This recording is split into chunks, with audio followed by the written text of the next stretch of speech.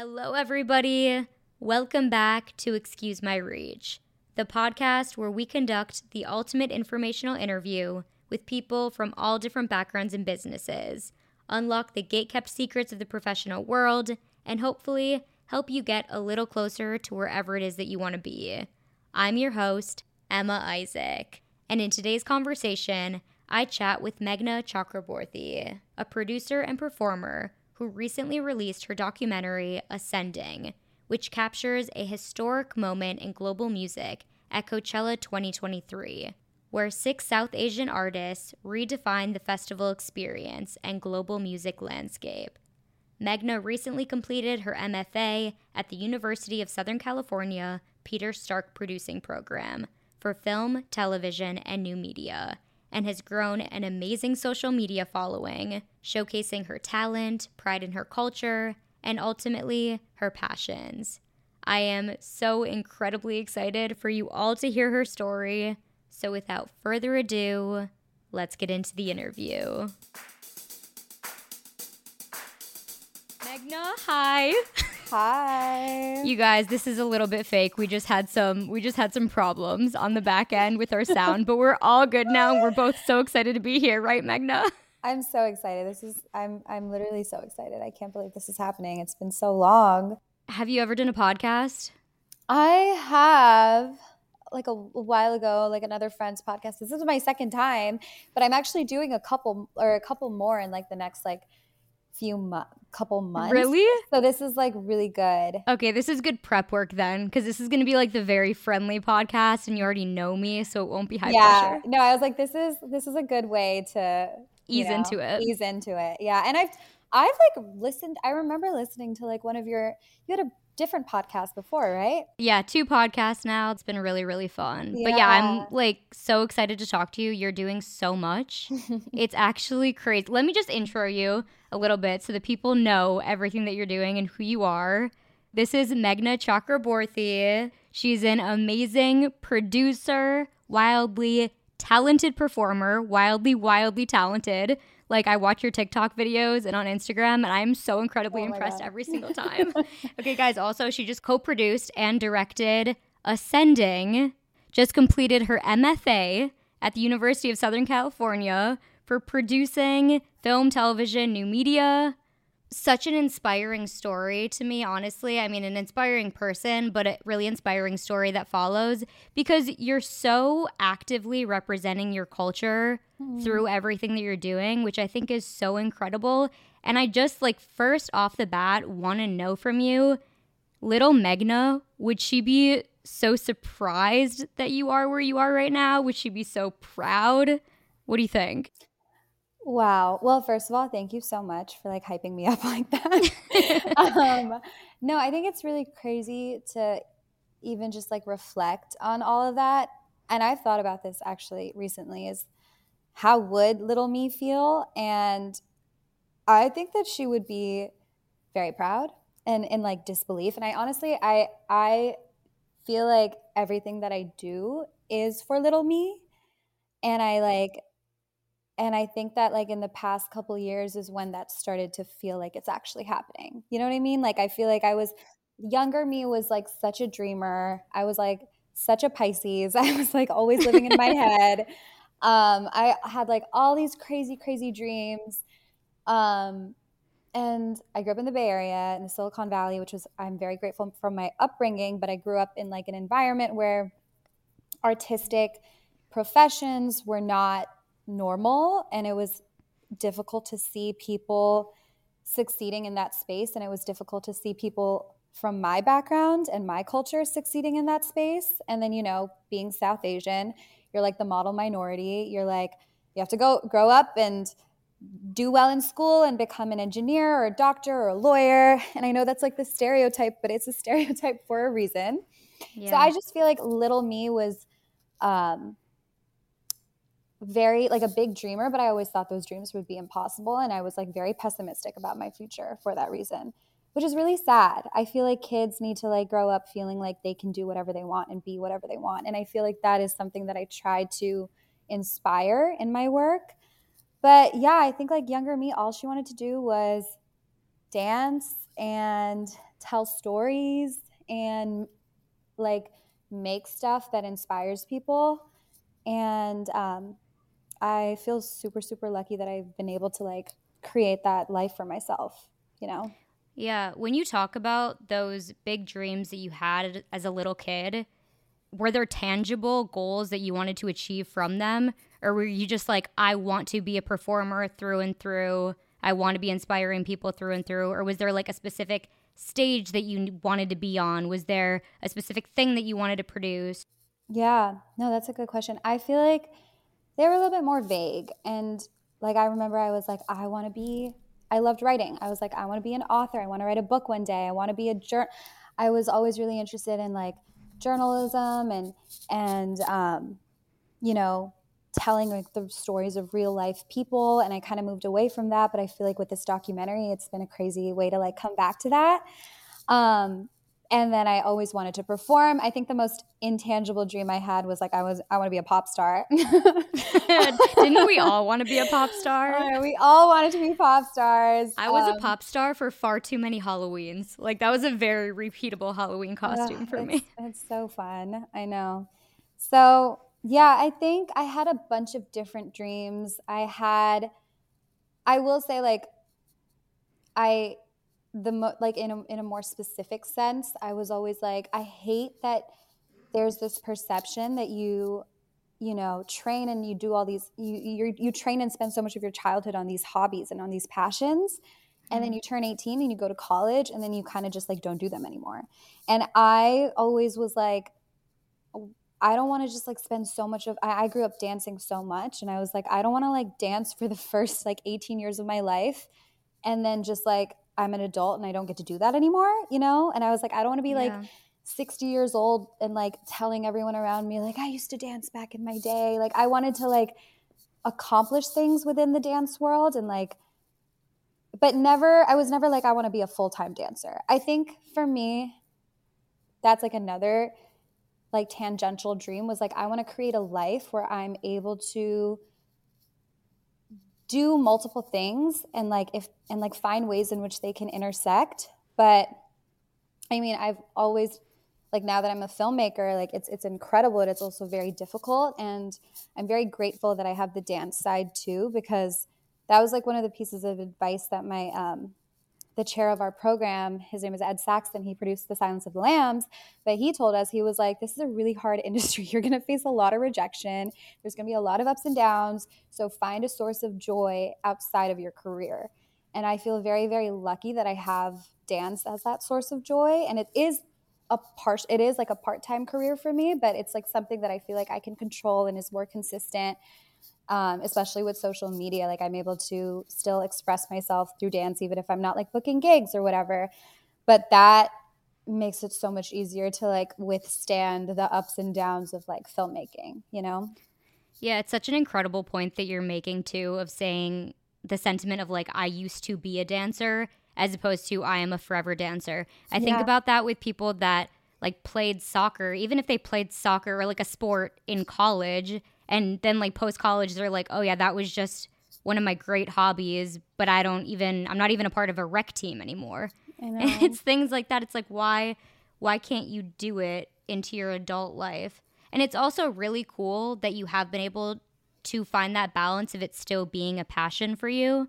Because I think a lot of times, like when people start to make money, fortunately, from things that they're passionate about, some of that love for it's taken out of it. So it's kind of amazing that you've been able to toe the line in it. Yeah, no, and I talk about this with a lot of my friends who are dancers who don't do as much dance professionally, but they still practice it because they think, you know, it is hard, like getting paychecks from a hobby that you're so passionate about and, you know, competing for dance gigs, like all of that can suck the fun out of it.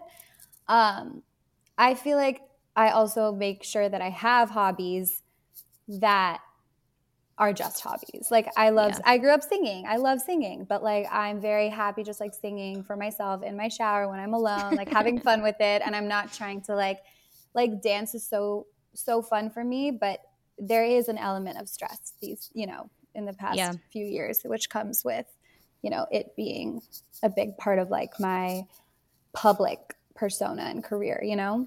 Yeah, that's really interesting. I want to bring it back a little bit. In college, you know, you say you wanted to be a dancer, you wanted to be a performer, you're now a filmmaker, but in college, did you hold on to that dream? Or were you studying something different in college that you were thinking maybe I'm going to take a different path? What was the route like for you to now get here? Yeah, I was a business major at USC. Business was like not something that I was excited to do. It was a compromise with my parents. I wanted to do journalism, but I only applied to like select journalism schools. My dream school was Northwestern School of Journalism. I didn't get in, but I got into USC, which was I was super excited about USC, but I had applied business for USC, and that was the compromise because I wanted to do journalism. My parents wanted me to do engineering, so somehow business is a compromise. I don't know. Like, I don't know. I think it was just like, you know, in my head, it was like more broad. You know, you can apply business to any industry that you're excited about. Like for me, I was like, okay, fine, I'll do business. I'll study entrepreneurship. Maybe I can own a dance company someday or a dance school someday. I did not like, then I realized business school is like not really entrepreneurship. It's more so like accounting, banking, consulting. Like those are the tracks that they try to funnel you in. And there was definitely, you know, I had applied analytics as a minor for some point. I was recruiting for consulting at some point. Like I definitely was very confused and trying to like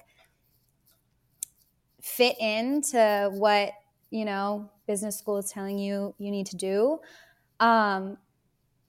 I did join a dance company. I was on like a school dance team, and then I joined a dance company at the end of my freshman year.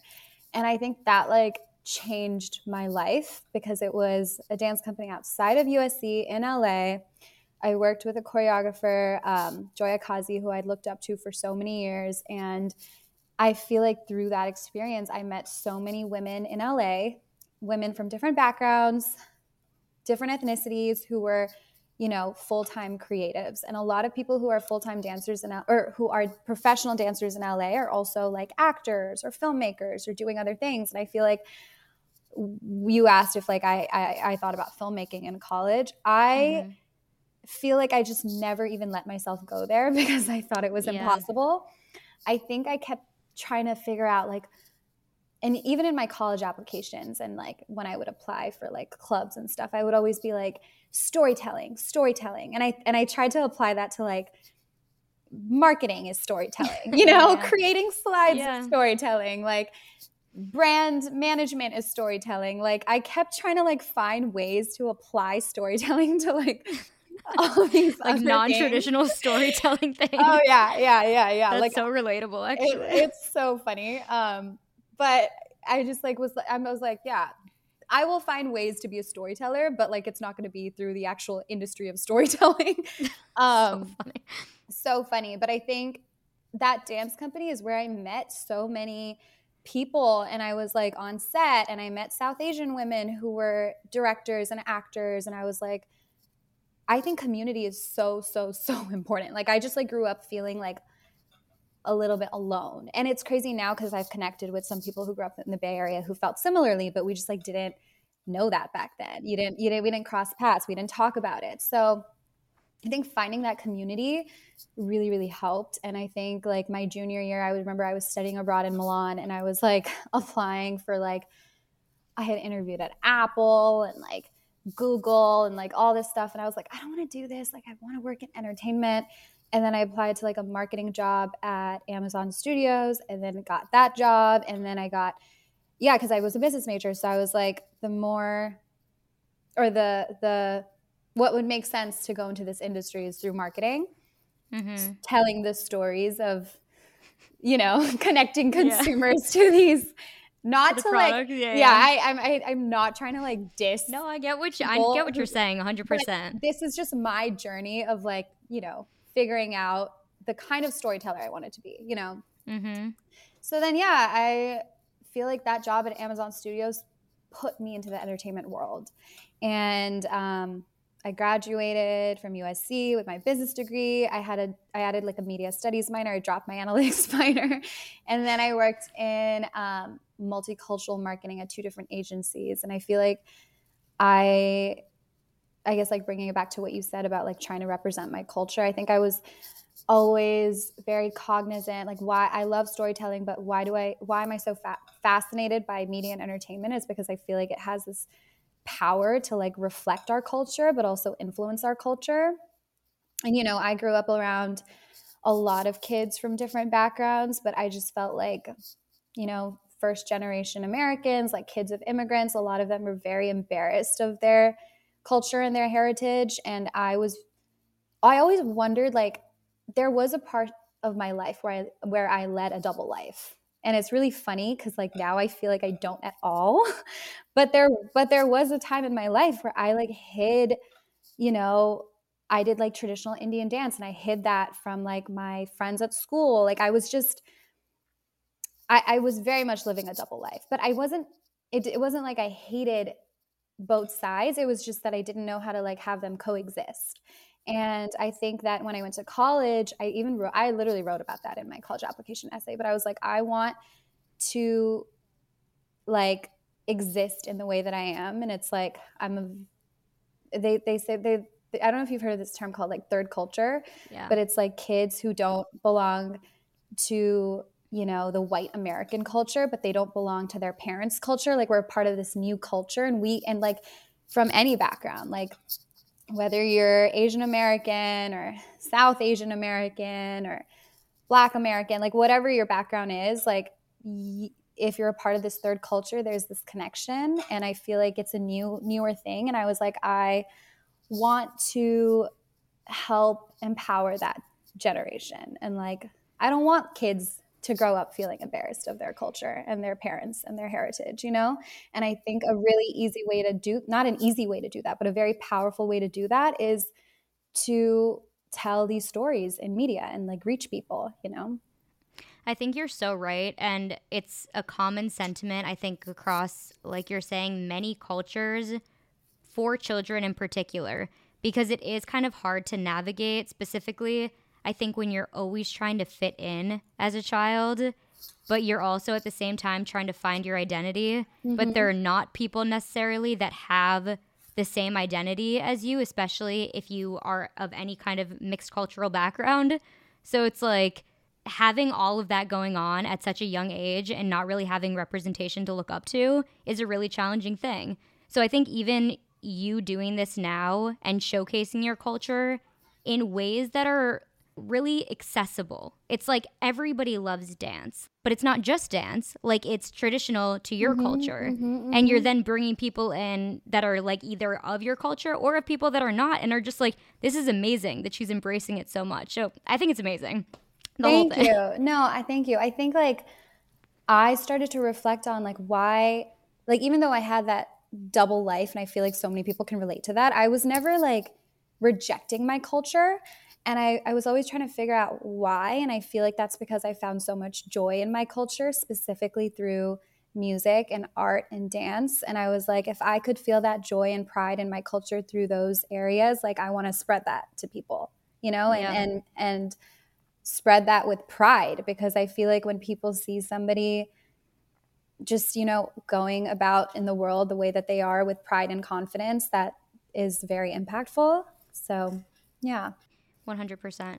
So you talked about having this internship at Amazon and that kind of introduced you into the entertainment landscape.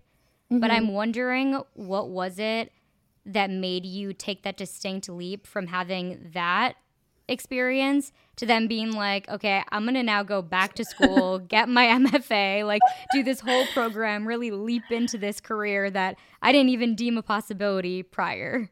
Oh my God. Well, the pandemic hit. And I feel like a lot of people did a lot of self-reflection during the pandemic. I think for me, I was really enjoying my job before the pandemic, but I knew that it wasn't like the exact space I wanted to be in. Like, I think I was learning so much because when you work in like marketing and publicity, you are reading the news all the time. I had like so many different clients. Like I was working with like most studios and streamers. I was working with Quibi. I was working with like Quibi, RIP. Red Table Talk. I know, RIP Quibi, but like all across the spectrum of like new media, traditional media, like everything. So I was learning so much. And then there were so many events and stuff like that. So I was like, you know what? I'm good. I'm good for now. But I knew in the back of my mind, like, I don't want to grow within this space. Like, it doesn't feel like I'm in the exact right place. I'm a very passionate person.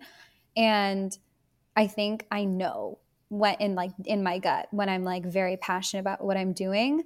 Yeah. And I could see that my colleagues were more passionate about it than I was. And I was like, that is a red flag. Like, that means I am not in the Telltale sign to correct get out. space. Yeah. But I think it was just, so busy and life was just crazy. And then the pandemic hit. And then then all like the fun parts of my job got stripped away. And obviously like entertainment was suffering. So I was like on some brand accounts. And I think I was also just like, I was just doing a lot of reflecting. And I was just thinking about how like I kept feeding myself that narrative of like, this is my way to be a storyteller. But I was like, no, like I am passionate about promoting the narratives that I, love. But when you're in marketing, you can't really control what you're promoting. You're just paid to promote whatever. But I was like, no, I think what I really want to do is be a part of getting those stories made in the first place. Like I just, remember looking at scripts and projects and being like, how was this greenlit? Or like, who is making these decisions? Like, I think I was just very much realizing I was on the wrong side of the business. Mm-hmm. And so I was like looking into programs, the Peter Stark program, I had heard about it. And I think like there's a distinction between the production program at USC and the producing program. And the production program is kind of like more about the art of filmmaking and like how to make a good movie or TV show or whatever. But the producing program, it's only 2 years. It's a very small cohort of 25 people per year. And that program is more about how to get something made. So it's not about the art of making something. It's more how do you get something made in the industry. And I was like, that's what I want to learn. That's like why, my parents even were like, what? You don't know anyone. You're not going to like, how are you going to go? This is such a risky career. Then I was like, yeah, I want to learn how to get shit made. I want to learn. And since I was always a dreamer, right? Like I want to learn how to like, not just let things be dreams. Like I want to learn how to actualize them into something that is existing out there in the world and is reaching a ton of people. So I was like, I don't know like what that means within filmmaking. Like I love writing. I don't know if I want to be like a writer, like a full-time writer. I like directing, but there was so much more to learn. I don't think I'm as technical in terms of like cinematography and all of that stuff. But I was like, producing just seemed like such a good combination of my skills. Like, cause I did enjoy parts of marketing and pitching. And like, I feel like it's a good combination of creative and, more business skills. And yeah, so I applied to the Stark program. I applied at a very like interesting time in my life. And I think that's why a lot of people in my cohort are very bonded because we all applied during a very interesting time with the pandemic going on. But I'm so, so thankful because I was the only program I applied to. I never thought I would go to grad school, but it was the only program I applied to. I applied at like 11:59 when the submission was due. I had to get like I know, it was crazy. I had to get like, I decided to apply like 3 weeks before the deadline. I had to get 3 recommendation letters. It was crazy. But so, so thankful I got in because it has definitely changed the course of my life for the better, where I feel like I felt like I was always compromising on like a dream. I was like, yeah. And I remember my friends would like joke about this. They'd be like, I'd be like, I'm interviewing for like a dream job because I thought that like working for like a multicultural beauty brand was like a dream. And then I was like, I thought working for like a multicultural marketing agency was a dream. And then like, you know what I mean? They were like, you say everything is your dream job. And I'm like, it's because You're like, I'm getting closer and closer I'm getting to closer it. Yeah. and closer. I was like, they were all like versions. They were all like stepping stones to the main dream. And so I feel like now I'm finally on track, and it's a journey, but I finally feel like I'm on the path I'm meant to be on. And I've like been able to create this life where it definitely still has its ups and downs, but and I'm like also in the first year of freelancing. While I was in Stark, I was working like pretty much full time. I worked my marketing job my first semester, and then my second semester I was like assisting a professor, and then I did like a Broadway workshop in New York for a month, and then I started a full-time job at a production company called Participant, and I worked as an assistant in development. And then as of April of last year, I've been like freelancing, and one of my first it was a lot of like music video projects, but one of my first projects was the Coachella documentary. So I mean, that's incredible. How were you able to get all of those opportunities? Was it just like cold reaching out to people, like being like, hey, I'm a part of this program right now, I'm just trying to get experience? the Broadway workshop was like I was reached out to on Instagram, which was Oh, crazy. what? Crazy. Like I think I was like referred. I'm pretty sure I was referred, but yeah, it is crazy. Social media has opened a lot of doors for people. I mean, sometimes I find people through social media when I'm trying to hire people too, you know. And then the job at Participant, which is a great production company, kind of operates at that intersection of impact and entertainment. Another dream job for me when I got that job. But that was like through my program. They kind of helped like get me an interview, and like I interviewed with somebody who's an alumnus of my program, and yeah, I had to do like the whole interview thing, but I'm really glad I got that job. And then yeah, the Golden Voice, the Coachella doc was like my partner on the project, Zoe, who's an incredible director. She and we call it I call it our Delulu come Trululu, because it was completely delusional. Like we literally were like, let's go make this documentary. I was like full-time work. I had a full-time job. She did too. And then I had like night classes every single day. It was in my last semester of my MFA program. And I was also working on my thesis, which was insane. And then on top of that, I was like, yeah, let's go do this documentary at Coachella. That's okay. That's so wild. And let's just get into this documentary. Can you just tell us a bit of what it is, how it came about? Okay, so you said Zoe that you work with. Like, tell us the relationship between you two, all about it. Yeah.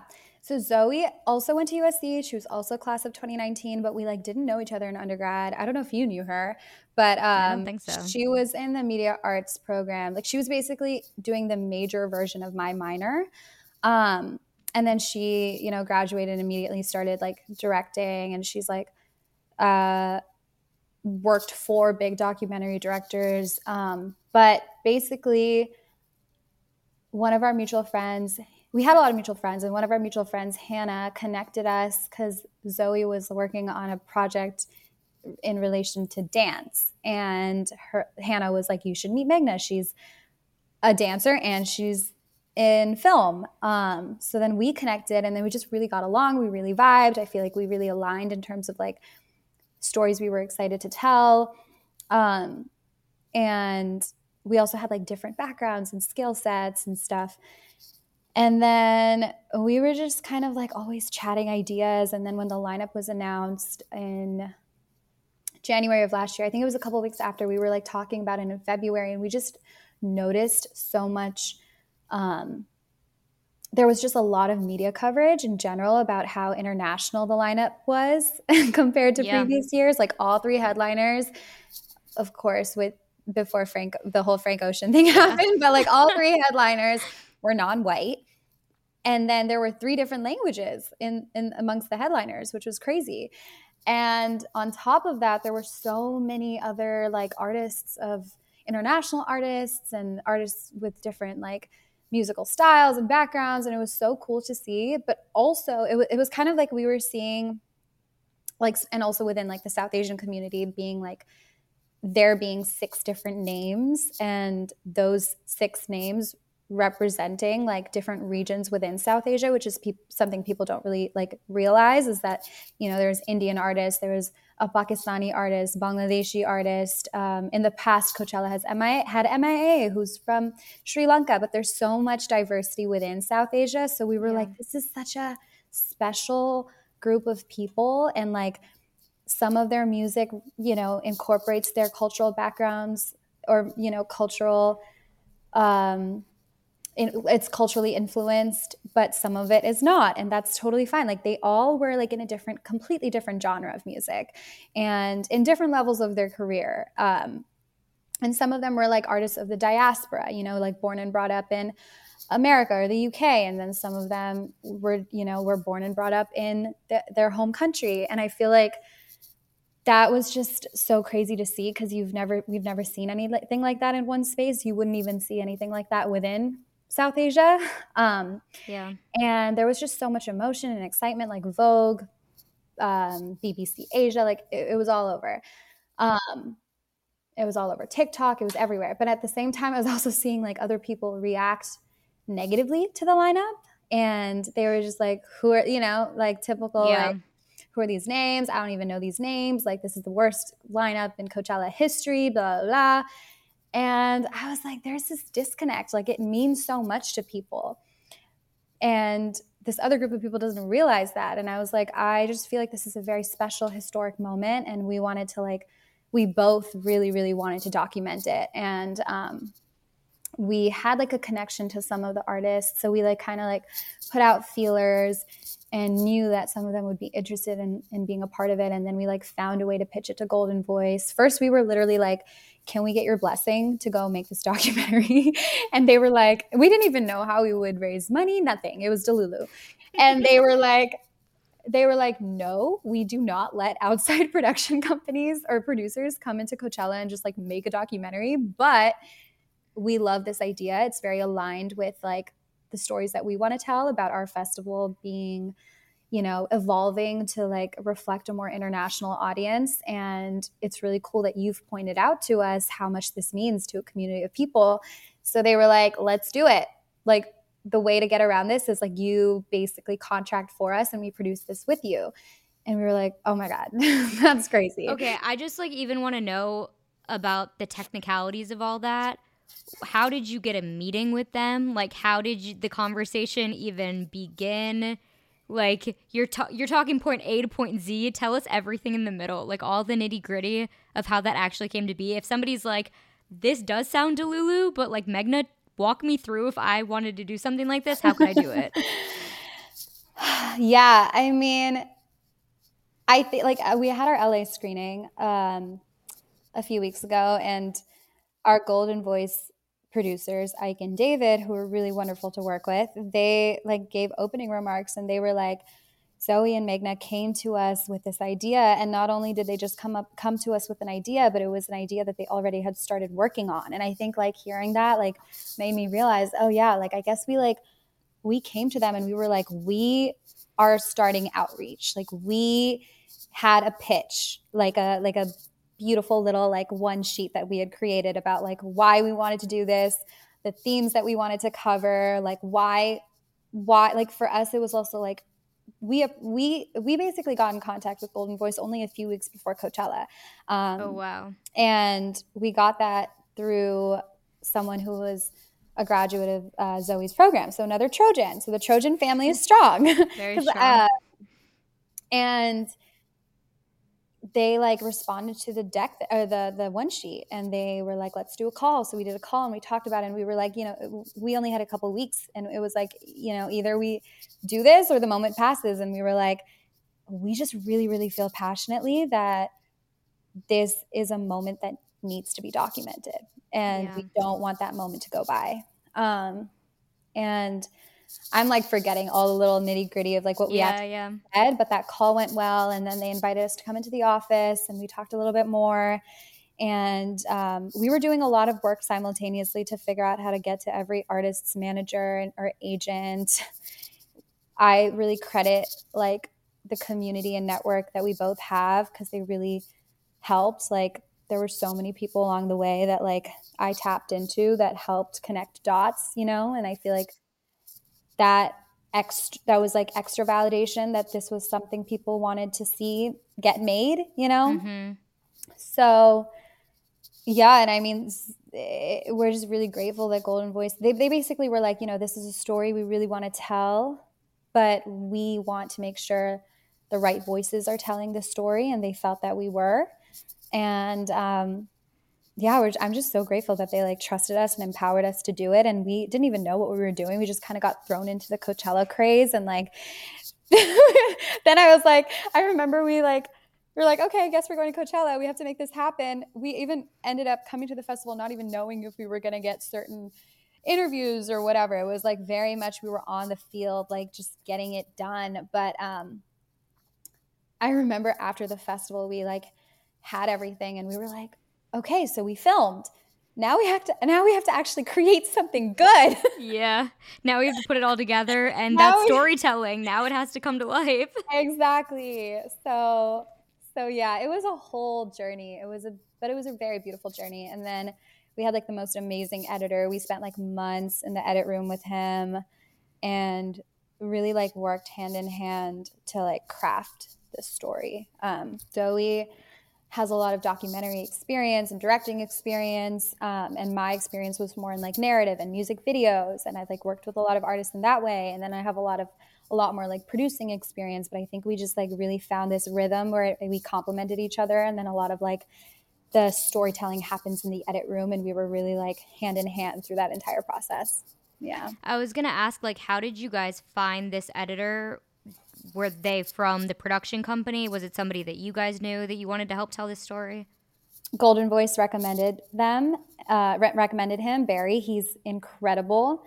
And we did like a call with him, and he just seemed so like passionate about, like, he's very passionate about music, and we knew he knew how to like, you know, work with Coachella and work like it's a different beast, you know? So we're very, very like, he's like the MVP of our project. He's amazing. I'm wondering too, like for some of the logistical points of this, that if you've never done this before, how did you know how to manage contracts with Golden Voice? How did you know the background stuff that that your guys' work was being protected? Because even though you are doing like this contract work with them, you guys are putting in all of this work. So just, I guess for somebody listening, if they were to enter into something like this with a big production company, to make sure that you guys are protected. Yeah, that's a great question. I think that if we had had more time in between our like meetings with them and actually going out to Coachella, we would have we would have been way more diligent about that. There was an element of like, we were on a call and they were like, okay, like it's going to take some time to get paperwork and payment and all of that. Do you trust us? And you're like, I guess. they were like, I guess. And then we were just like, we just like need to get this made. Like, I think that's what happens when you're so passionate about a story. But like, I think that what was really important is me and Zoe were a team, and we had a lot of great connections with agents and like industry people who we could tap into as resources. And we just like developed a very like trusting relationship with Ike and David. And then we also started working with Chris Perkle, who directed like the 20 Years of Coachella documentary. And he kind of became our executive producer and also started guiding us through some of that process. But it was a lot of like, you know, making sure we were on the same page, like advocating for ourselves, like, and trying to figure out how much. It was hard because Coachella's never done anything like this before. They've done their 20 Years of Coachella doc, but they didn't have like a system in place for bringing on producers to like produce a short doc. Like that's never been done before. So there was like a balance between, I guess, demanding certain things and also being more, what's the word? Like flexible or understanding of other things that they had to still figure out. And I think what was really important was like making sure we trusted them and had like a team of people to tap into for like advice on resourcing, on resources for like contracting and like how to like phrase certain things and ask for certain things. But it was definitely a more scrappy process than it would be when you're like actually, you know, entering into a contract with a very established production company, because they're not really a production company, but they're, you know, now starting to be. Yeah, that's really interesting. It was a very like trial and error kind of process too, with trying to figure out how to navigate all of that. What did you feel like? I mean, was that the biggest challenge? Or I guess less than maybe the biggest challenge. What is something you wish you knew prior to starting this project? Wow. Oh my God. I feel like there's two different questions. Like so there's like the challenge question, which I can talk about later. But what I wish I knew, I feel like I was a little unaware of how time consuming a music documentary would be, with just like dealing with 6 different artists and 6 different artist teams and like music clearances and like, you know, golden voice that hasn't really done anything like this before. Like, I think I wish I knew to like give more grace and space to that process, because I think Zoe and I both thought that it would happen a lot on a much shorter timeline, and we also like budgeted according to that, and then we kind of just had to like re-up our budget, and like, you know, I don't even know if our hours correlated as properly as they should have to the rates, you know what I mean? But at that point we were so like attached to the project, and I feel like now moving forward, I know now to more realistically think about those things, and maybe to even like, you know, include that into an agreement, a budget agreement or a contract, which is like, this rate is for this amount of time, but if it extends beyond that, then you know what I mean? Like, yeah. And are you specifically talking about like the entire process of it, like from filming into editing to everything? So when this released, because this only released like a couple weeks ago from when this episode releases, so I'm like, was there a planned and an intended date that you and Zoe were thinking of when this would come out versus when it actually did come out? Oh yeah, we thought it would come out in July, and then we thought it would come out in October, and then we thought it would come out in November. Got it. And then we were like, it was pretty much ready to come out like early December, but at that point we were like, it makes a lot more sense strategy-wise to wait and release it with the 2024 Coachella lineup. But yeah, we definitely thought it would come out earlier. We actually like, we were so delusional in the beginning that we were like, we want to release this by the end of May for AAPI Heritage Month. It would have been cool. It would have been cool. It would have been cool. Were there just so many like approval processes that needed to take place, and so many different rounds of edits and everything? Yes, and I think I'm talking specifically to the post-production process. So like, I think it took us a while to receive the footage after, because there was just so much footage coming out of Coachella, right? And like I said, this is a new process for them. And then, so it took us a lot more time to get started on the edit. And then, you know, it just like took so much time for approvals. It took a lot of time to get artist teams to give us the green light. Like, each person had to give us the green light. And we had different levels of closeness to different teams. So it took us a really long time to get to J. Paul's team to like respond. J. Paul, and then it took us some time to get Charlie XCX's team to approve it, and we were nervous that they wouldn't approve it, and we're just so grateful that they eventually did, but it took a very long time.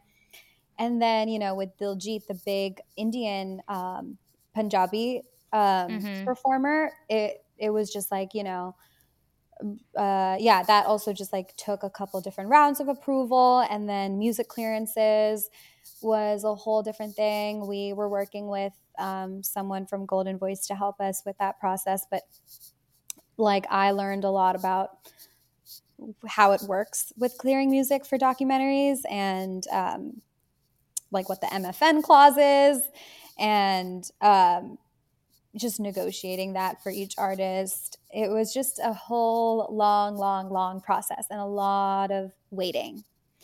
And that just pushes it back weeks by week by week by week, you know? You guys had to get feedback from artists that you didn't even interview, but that appeared in the doc, correct? Yeah, because we interviewed 3 of the artists, Yeah. and 3 of the artists didn't give us interviews, but one of the artists that didn't give us an interview, his manager gave us an interview.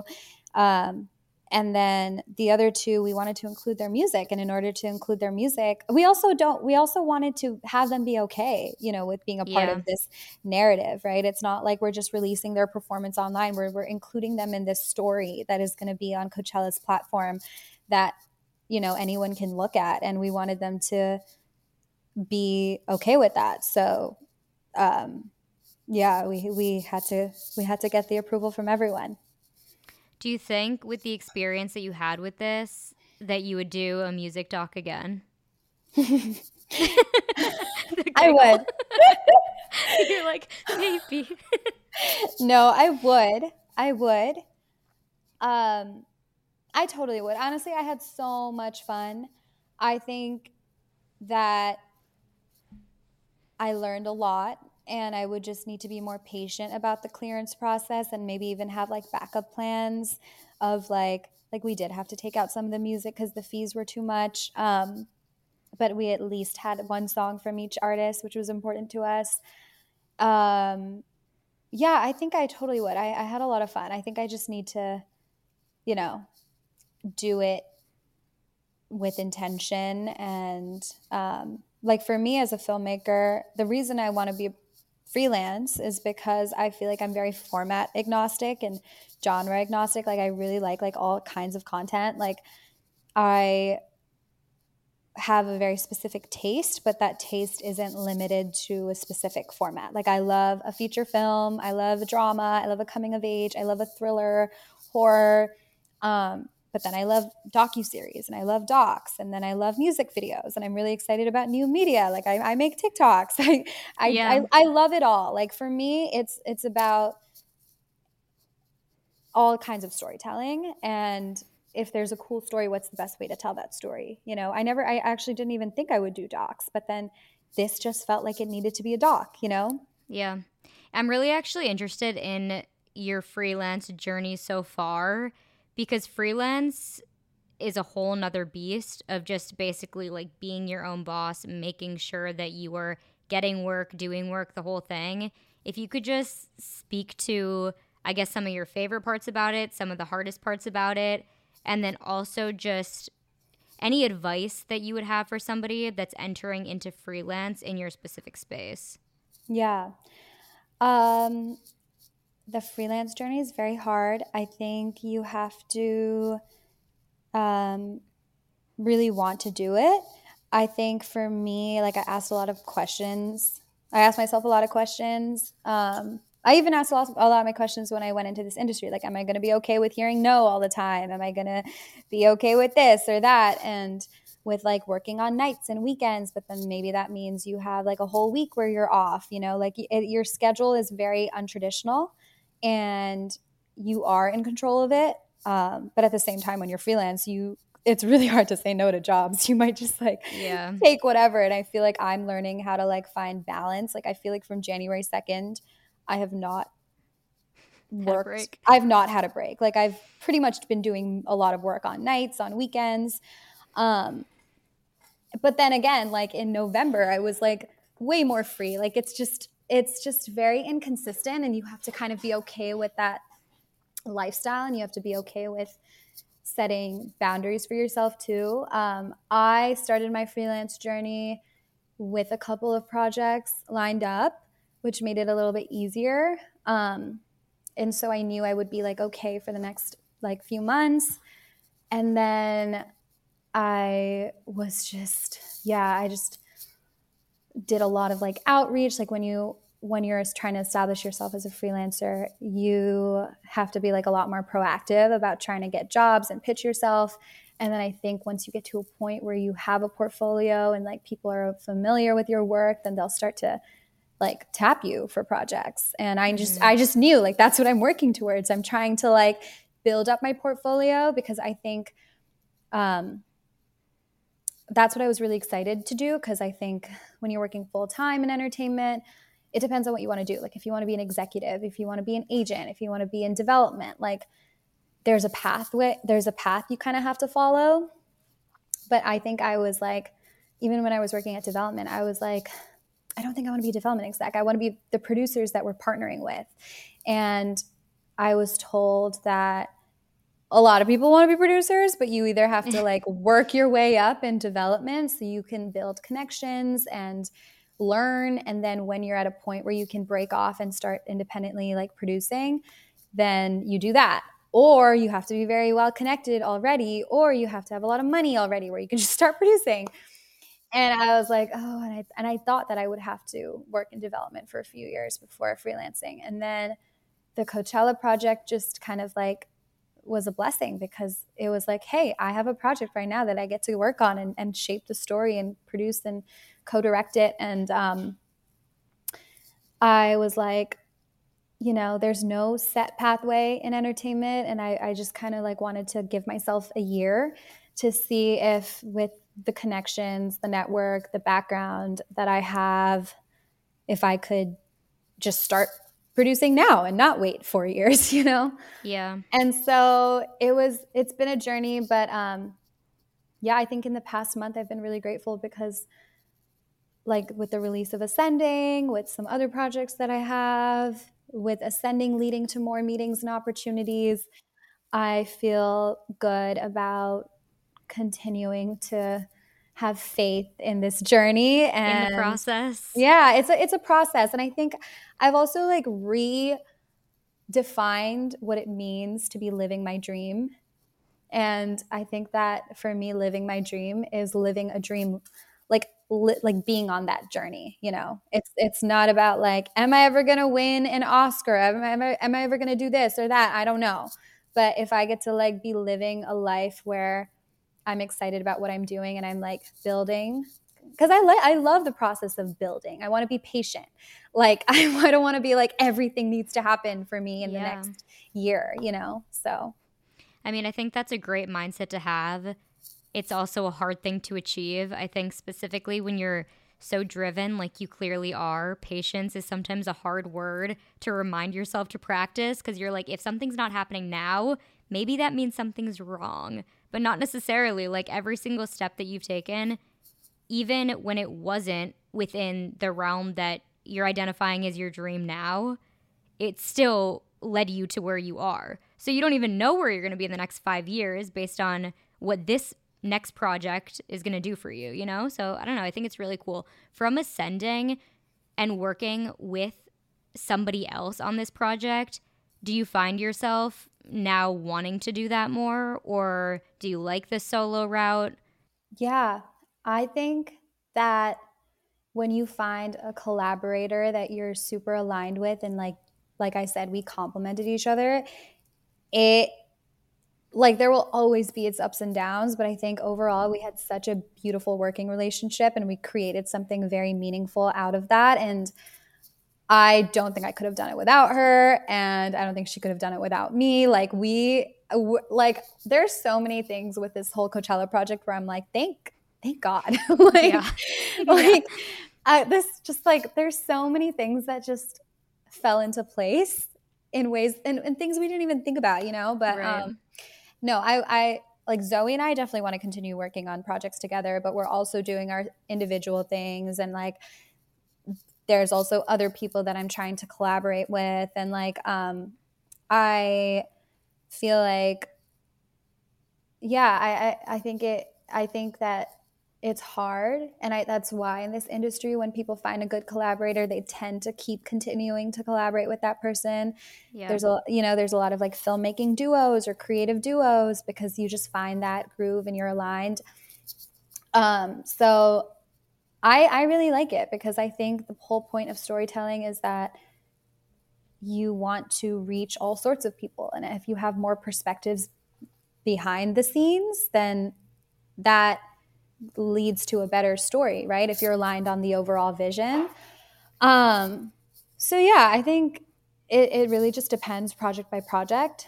But I think you can tell when it's like this person and me are super excited about this and we're going to have a synergy, like we're going to work on this together and we're both going to be, because I think that's a really hard part of creative partnerships is like sometimes someone puts in more than the other and it's like it's hard, and I've been in situations like that too. But when you know that somebody is like both people are going to like deliver and put equal effort and passion into something, then it's great.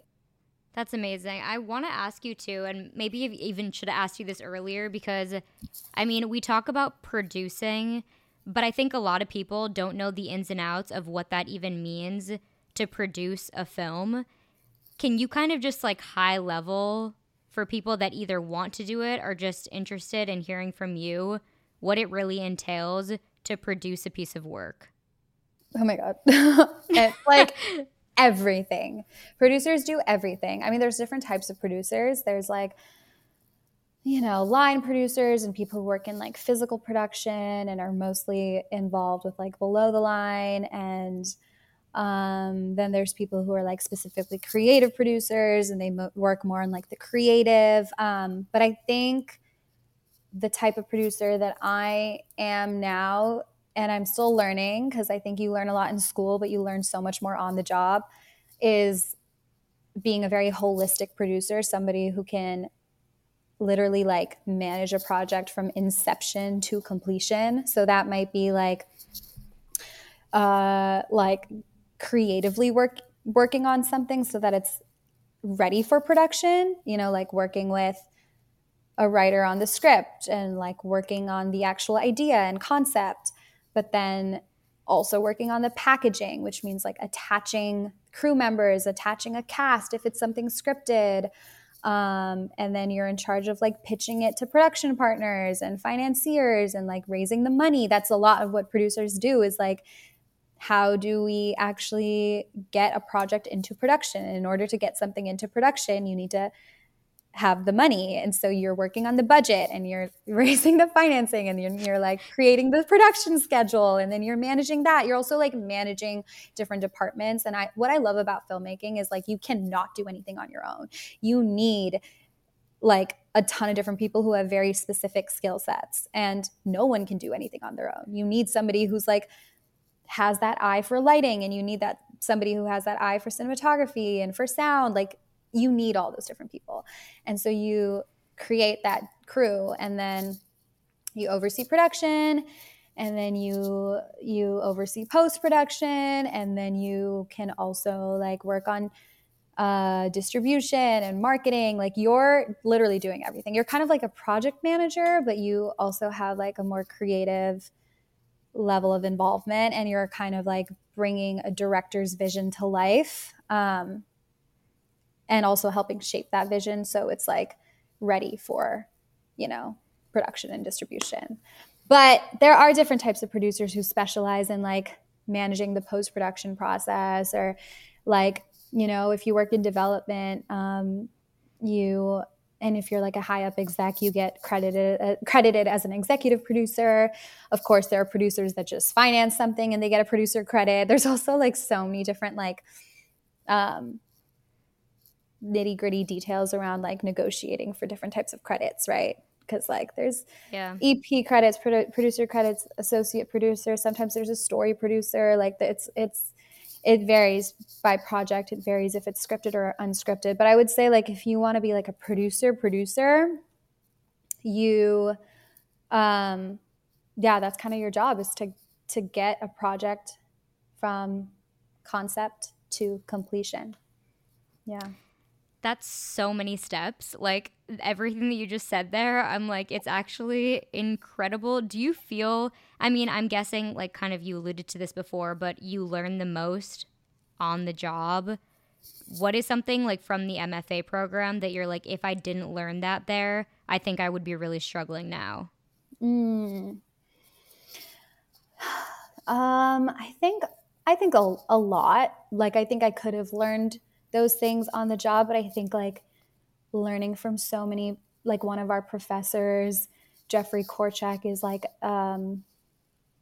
he's like the head of like business and legal affairs at Sony, and we learned a lot about like contracts and option agreements. I didn't even know what that was. It's like, okay, like I said, like if you have an idea, how do you get something made? I didn't know that, like, you know, if you like a book or if you read a book that comes out and you're like, I want to adapt this book into a movie, you have to execute some sort of option agreement. You like, I just like learned about like processes, a lot of processes.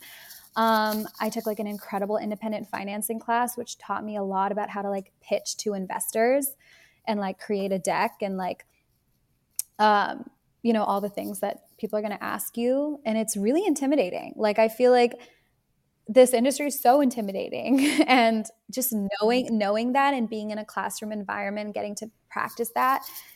Like I took a TV producing class, and all of our classes are taught by like professionals in the industry, which is like they bring in their like real world experience. And that class was taught by Charlotte Coe, and she had us do like a simulation, like a buyer seller simulation, where like, you know, you and a team acted like a group of people that were trying to pitch a TV show to a buyer, and then we like flipped roles, and then you were the buyer. And it's like, just there were so many things like that that really helped.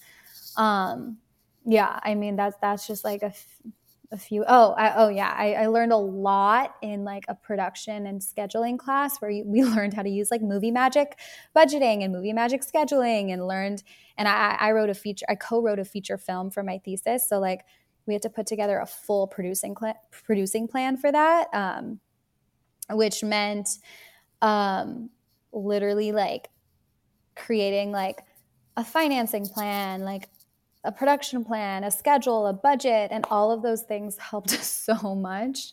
Like it just like also eliminates a level, like an element of imposter syndrome. You know, It's like, I know what I'm doing. I know what this means. Like I've had practice, like all of that really helps. And that's what schooling is, you know, but I also think you don't need to go to film school. For anyone who's listening. Like, you don't have to, but you do have to like seek out that education for yourself in whatever way, you know. And for me, I think the Stark program was exactly what I needed in that point in time. And like, I think I was working outside. A lot of people were working outside of Stark, and the real work experience really like supplemented the classroom learning experience. Yeah, the combination of the two. Yeah. And actually kind of transitioning to speak about doing two things at once, like that double working. Like we mentioned in the beginning of this, you are very much too like a full-time performer, right? Yeah. So you're a filmmaker and you're a performer, and that's kind of like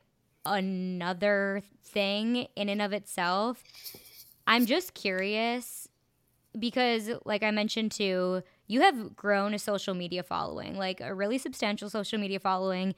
You have millions of views on some of your TikTok videos. Like, it's really crazy. It really is incredibly impressive. And I'm curious as to kind of just how you did that. Did you feel like it was incredibly organic? Was it another thing that during the pandemic when you had more time, you gave more time to it? Just kind of talk to us about that a little bit. Yeah. I mean, when I was in college, I was always like dancing for other choreographers or other dance teams. And I had so much fun, and I was also so busy with college. But once I graduated in 2019, I was like, I had my full-time job, but I was like, I want to now start creating my own videos. And I wanted to make like concept videos for YouTube. And I like collaborated with a lot of other dancers. And so honestly, my following started to grow more on YouTube first. Like I had like a video there that like went viral, got like 7-8 million views. But those were like, you know, higher production quality videos that I did once in a while. This is like before I got onto TikTok. And I remember like I have a little brother who's like 6.5 years younger than me, and all his friends were on TikTok, and I was like, this is so stupid. Like, what is TikTok, you know? But then when the pandemic hit, And I didn't get to do gigs. And I was also always doing dance gigs. So I always had like an opportunity to perform. But when the pandemic hit and I wasn't doing gigs anymore, and I wasn't able to make these cool concept videos anymore, and I was like, I moved back home and I was sitting at home and doing my job, and I was like kind of depressed. I was like, I need that outlet. Like dance has always been like a creative expression outlet for me. And I just started making TikToks, and I forced my brother to do a lot of TikToks with me, and then I would post them on Chakraborty, Instagram. I watch these. I'm telling you. Oh my God, I am so honored. I'm a fan, dude. Like, I'm really a fan. I'm like, I don't know how they do this, but it's so impressive to me. Oh my God. Yeah, no, my brother and I, we both are performers, and I feel like that's something we have in common. And totally, I was a big influence on his life, I will say. Can't wait for him to hear that. No, I literally tell him this to his face. You're so all lucky the to time. have me. I'm like, I paved the way for you. Like, you owe me like dues or something, because he's trying to go do something in music and entertainment now. I don't know. Anyways, he's like a junior at UCLA, so he's still figuring it out. But wow, competitor. Yeah, I know, but I'm a double Trojan. So yeah, you are a double Trojan. You're a real Trojan. But yeah, I would force him to do TikToks with me. And then we just started to like, I guess like some TikToks would blow up, and then I don't know, like the following just kind of happened.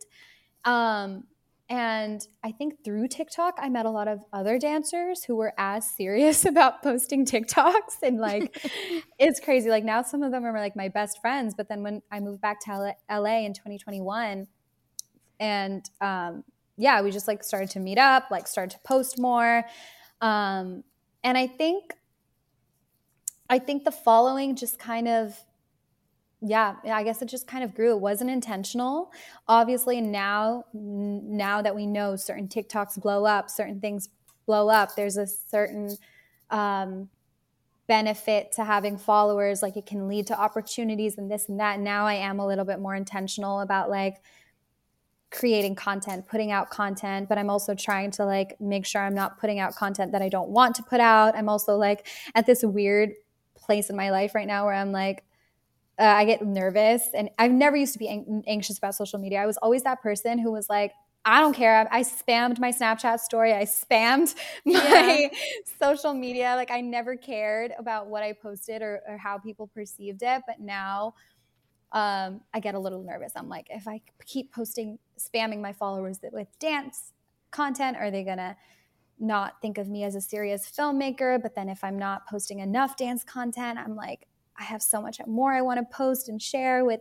It's confusing, and I'm trying to navigate that right now. But the following has just, it's just been, it's just kind of happened, and I think it's happened because I just stuck to whatever I wanted to do, which was I wanted to make dance videos and put them out there and share them with people. And I never knew that like a following would come out of it, but it's been crazy. Like even just to see like young girls DM me and like look up to me in that way. I feel like I forget that, when I was like young, I never saw brown girls post themselves doing things in the way that I'm doing. And if that can like even like inspire one person, then I'm like, I'll keep doing it, I think it's incredible. And I also think like you talking about the balance between posting things about filmmaking versus posting things about dancing, while one may not always resonate with the other depending on the audience,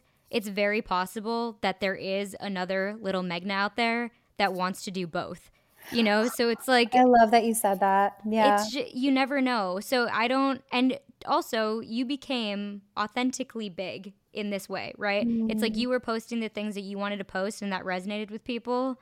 So, I mean, I'm not one to give you advice for any of this, but I'm just saying like keep being you, because it clearly people care that it's you and not that it's like some overthought process of what you should or shouldn't post. Like people clearly like you. They want to see you. So whatever it is that you're doing, I think that's interesting to people. Yeah. No, thank you. Thank you. That really means a lot, because that's something I try to remind myself of. And I'm like, that's been my whole goal in life ever, is to just not have two different worlds. Like some people have asked me like, why don't you make a separate dance account? And I'm like, because I just don't want to. Like, I feel like I want my one account on whatever platform it is to like represent just who I am as a person. Yeah. And like dance is obviously a more public facing part of me. Like there's other things I want to do with social media eventually, you know? But for now, like I just want to exist in this space. And if people are turned off by that, they're not meant to be, you know, in my Yeah. world.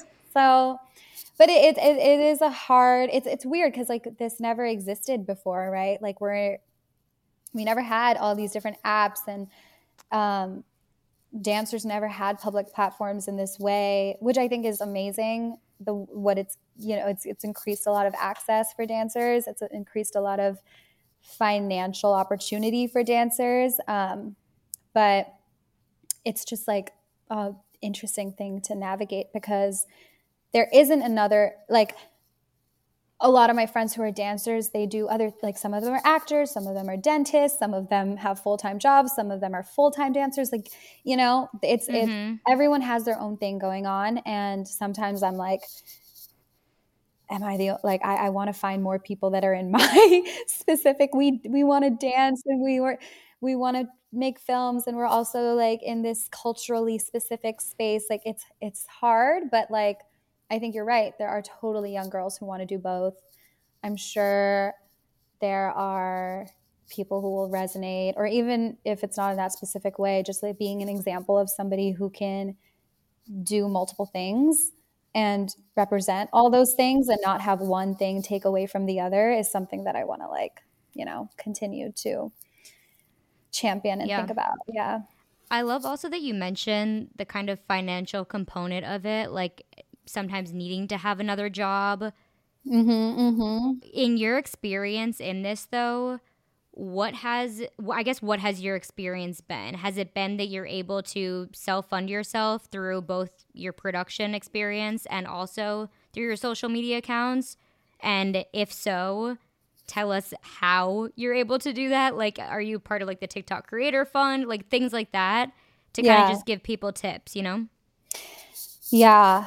I feel like my goal for my first year of freelancing was I might not make any money. Like I might not add to my savings, but I don't want to like dip into my savings. I just, cause I need, you know, you need that cushion to like go do work and get yourself out there.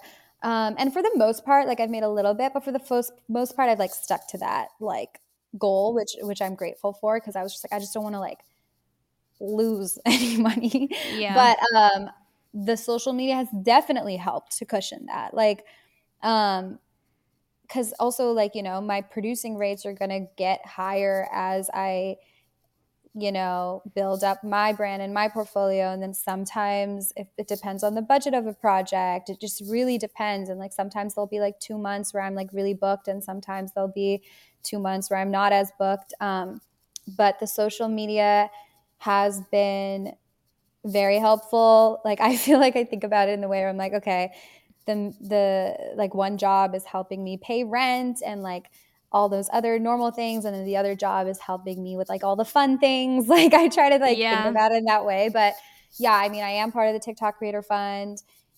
It really varies how much money you can make. I do make money on YouTube, and Reels used to pay a lot of money when they were trying to boost their Instagram Reels. Now they don't as much because they like stopped that program. But there's always like different ways for creators to monetize, and sometimes they'll be like brand deals. I also still do gigs. I also teach dance, so I do like privates, and then I also am starting to do more dance workshops. And I appreciate that it's like I can be kind of like selective about that because I'm balancing that with like my another career, but also like it's led to like opportunities that do intersect with film and TV. Like I got to dance at the Unforgettable Gala, which is this Asian American awards show that I also like was at a table at with Gold House, this other this entertainment company I work at, and those experiences are always like amazing, where I'm like, I love that I can like do both in the same space. And then I was a dancer on Never Have I Ever. I've choreographed for music videos. I've like, I will like, I've danced for artists at live shows. So it really depends. And sometimes I've also like met people through my dance world that I now work with on a filmmaking capacity. And I think it's like you said, like I just like never know what's going to happen. But I think really sticking to the spaces that I was passionate about has led to a lot of opportunity. And I feel like now I know that will continue to come as I continue to foster it. So I hope that answers your question. No, it definitely does. And I love that you talk about the intersection too between the two. And I'm glad that you brought up Never Have I Ever, because I wanted to talk to you a little bit about that. Meghna danced for a Netflix show, season 1 of Never Have I Ever. And I want to know like how that opportunity came about. Were you a part of a dance group that was doing that? Did you help choreograph this? Like what was your role in it? Yeah, no, so Joya Kazi, who was the choreographer for Never Have I Ever, she did season 1 and season 4. She's incredible. She's done so much other cool work. She was a New Girl. She choreographed recently for Saweetie's latest music video. So But cool. she's the choreographer that I joined her company at the end of my freshman year of college. And like she also taught me a lot. Like shout out to her in terms of like being professional in a creative industry, because I was a crazy freshman. I remember like I slept through one of our rehearsals. I was just like all over the place, and she was like, Meghna, stop it. She was like, this is why I don't like to work with college kids. Like you have to treat a rehearsal like you would a meeting. You have to do this, you have to do that. And I think that was like a mindset shift. I was like, if I want to be serious about building this creative career, I need to be serious about it, you know? Yeah. And respect it in that way. And so anyways, mine and her relationship has just like, we've just danced together for so many years. And she got tapped to choreograph that. And then she brought me on. And it was such a wonderful experience. And that was like summer after graduating college. So I was also very new to my entertainment career. And I remember being on set and like meeting the cast, didn't know who they were because nothing had come out yet. It's so crazy to see how big the show became because we never know. I know. It's like now they have all blown up and all of it. I mean, I love that show. Yeah, we never knew. I got so emotional when I was on set because I was wearing like the traditional Indian outfit and like all the shoes were outside, and it was shot at the Sherman Oaks High School. And I was like, this is a Netflix film set? Like, this is like a scene from my childhood, because at my local high school, I would do traditional dance shows, and everyone would show up at the high school in Indian outfits and like on a weekend, and it was like part of my double life. And then like, you know, in Indian households, you take off your shoes for like certain celebrations or when you go into anyone's home. And so like even just seeing all these like shoes out there, I was like, this is crazy. Like this is a manifestation of like me feeling like or just this journey. Like it was like a very interesting mark of like, wow, like there's going to be a shift, and I want to be a part of that, you know? And I'm grateful to have been a part of that through the first season. And then it was crazy because like I helped market the premiere for the second season. And then for the third season, I danced on the red carpet for the premiere. And then for the fourth season, I was not involved, but we got to do a tribute for the show for the Unforgettable Gala. So I feel like every season of Never Have I Ever, I've been involved. I have a memory, you know, whether it relates to my dance career, to my entertainment career, and now most recently, like both, you know, because I went to Unforgettable Gala as an attendee a couple years ago, and I was like, there needs to be a South Asian performance, and I pitched it to the organizers because I had worked with them, and then here we were, you know. I'm like, that's that. I know. I mean, I feel like there's so many ways to be a producer, but I'm like, I want to see South Asian performers on that stage, and then it happened, you know? So that's amazing. And I mean, it's one thing for this show to have been made. Like, it's really so incredible. But also, not only that, but for you to actually be as involved as you were with it, I'm just so happy for you that, like, the timing aligned so well, because it's just so special that all of that happened, and that was kind of at a point in your life where you were ending something, like college was ending and you were like now starting your career. I feel like it was just such a cool time for you to be like, okay, this is where I'm supposed to be. And then, you know, season 4, you're pitching something for this that wouldn't have been there if you hadn't pitched it. You know, like, it's really cool. Yeah, it is very special. And I think it's, just like another reminder of like, I used to be so anxious and nervous about my future all the time, like even in college. And now I'm just like trying to like chill out more, just trust the process. Like, I remember my cousin, I have like one cousin who is also in the creative space. And he gave me like advice once, and he was like, as long as you're productive in the areas that you're passionate about, good things will come to you. And I think I always like resonated with that, because I was always unsure. Like, I don't know what my 2-year plan is. I don't know what my 5-year plan is. I don't know exactly what my career will look like, but I know what I want. I know the things that excite me. I know what I want to be involved in. I know the spaces I want to be in. And as long as I'm like productive, then, and that's exactly what happened. Like, I was productive in those spaces, and then it has led to these opportunities, and it will continue to, because I know there's people out there who have, and I have so many best friends who have like their exact plan for how they want their life to look. And I've never been one of those people. Me neither. Yeah. Yeah. So I think that piece of advice really helped, you know? Yeah, I think that's a really great piece of advice. And while you said that you don't have a 2-year goal or a 1-year goal or a 5-year goal, I do still want to know, what things do you have upcoming? What does the future, the very near future, look like for you? Whether it be like in performing, in production, filmmaking, anything. What do you have coming up that people should know about to at least keep watching out for? Yeah, well, I have a few more. I have a few projects that I'm working on. One is a music docu, or two are music doc. One is a music docu series. One is a music doc. Another one is more like creative direction and music videos for an artist. I'm working with a director that I'm really excited about. And then I'm also working on a couple of scripted projects, because I think that's something where I'm like, I don't want to be boxed into just the music and like doc space. Like, I really do want to tell scripted stories. So I'm working on 2 of those projects.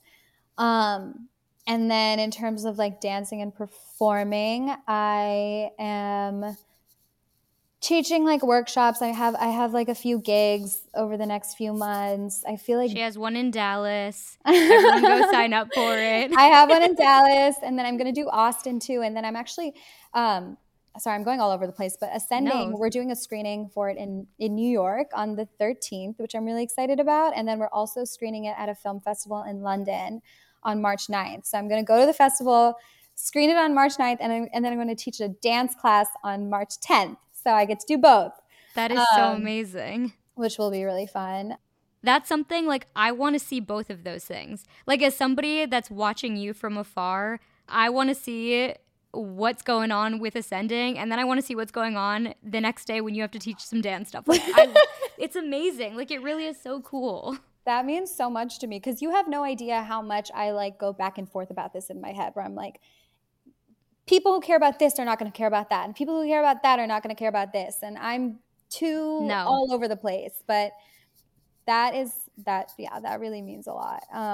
But yeah, that's what my next few months look like. And then more long term, I just want to keep like producing. I just want to keep, I think like I want to keep being inspired and tell, like I said, bring stories to the world that are across all those formats and genres. So I love it. I mean, yeah. I know that you're going to keep doing it, and you're going to keep doing it in the most unique, individualistic, but also bringing people in, like all from everywhere, It's crazy what you're doing. Like, it really is so amazing. But we're going to have to wrap up this interview because I could ask you so many more questions, but I cannot take up all your time. But before we do, we're going to do a speed round of questions, okay? Okay. And they have to be fast, all right? Oh, God. I'm really bad Just at it. to leave people with a little bit more knowledge, get them to know you a little bit more before they follow your entire journey, because I know that they're going to after this. Okay. Favorite dance you've ever done? Favorite dance I've ever done? Okay, I will say it's lol. This is so not fast. Sorry, lol-ish. It's this video I made like before the pandemic, but it was really special to me because my brother sang the song cover, and then I created something to it with a friend who's a really talented dancer. Can people find that on YouTube? Where can people find that? Yeah, it's on YouTube. It's on YouTube. It's like we're in white outfits and we're throwing color on ourselves. Okay, amazing. Yeah. Okay, current person in your space that you look up to. So that could be either performing or production. I look up to Ava DuVernay. Okay, amazing. Yeah. Someone you want to create with that you haven't yet. Oh my God. Like Doja Cat. Perfect. Okay, perfect. Favorite film or TV show you've seen recently?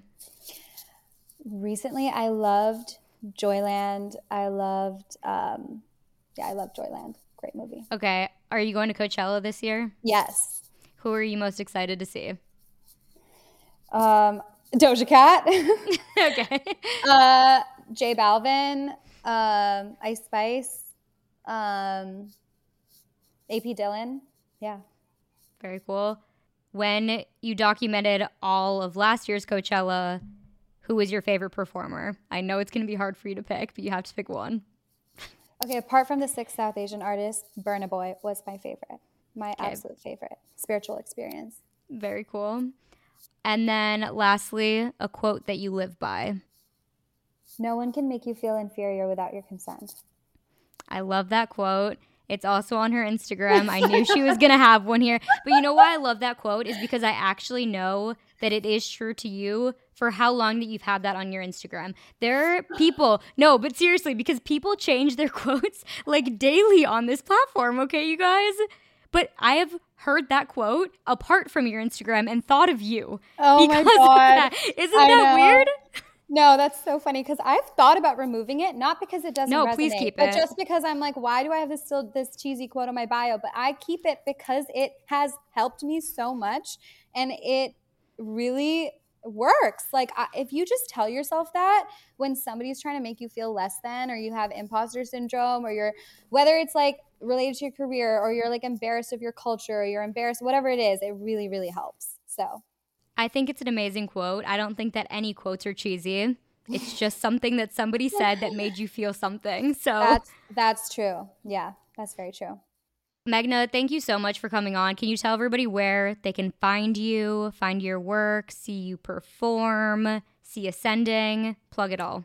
Yeah, so most of my social handles are my at Meghna C3, so that's Meghna C for my last name, 3 because my birthday's 3/3 and I've always been obsessed with that number. So Meghna C3 on Instagram, TikTok, on YouTube. You can just type my full name. And then Ascending is on the Coachella YouTube platform. Definitely check it out. Yeah. It's so well done, guys. You have to check it out. And like I said, she is an incredible performer. When you go see it, you're going to be blown away. I promise you. Oh Every single time you post something new, I'm like, how? Oh literally my God. how? You're But Meghna, thank you so much for coming on. This has been such a fun time. Like, I've loved talking to you, catching up. It's just, seriously, when I say that I feel like you're really doing amazing stuff in this space for so many people that are a part of your culture, people that are not a part of your culture, but maybe just need some inspiration to embrace their own. Like, I'm inspired by you. So thank you for coming and chatting. Thank you so much. This was so special. And I want to do a proper catch up and hear about you. 1,000%. But thank you for having me on. This was amazing. Thank you all for listening to Excuse My Reach. As always, you can find us on all major streaming platforms. Like, download, share with your friends. Be kind to those around you. And don't be afraid to reach a little higher. I love that.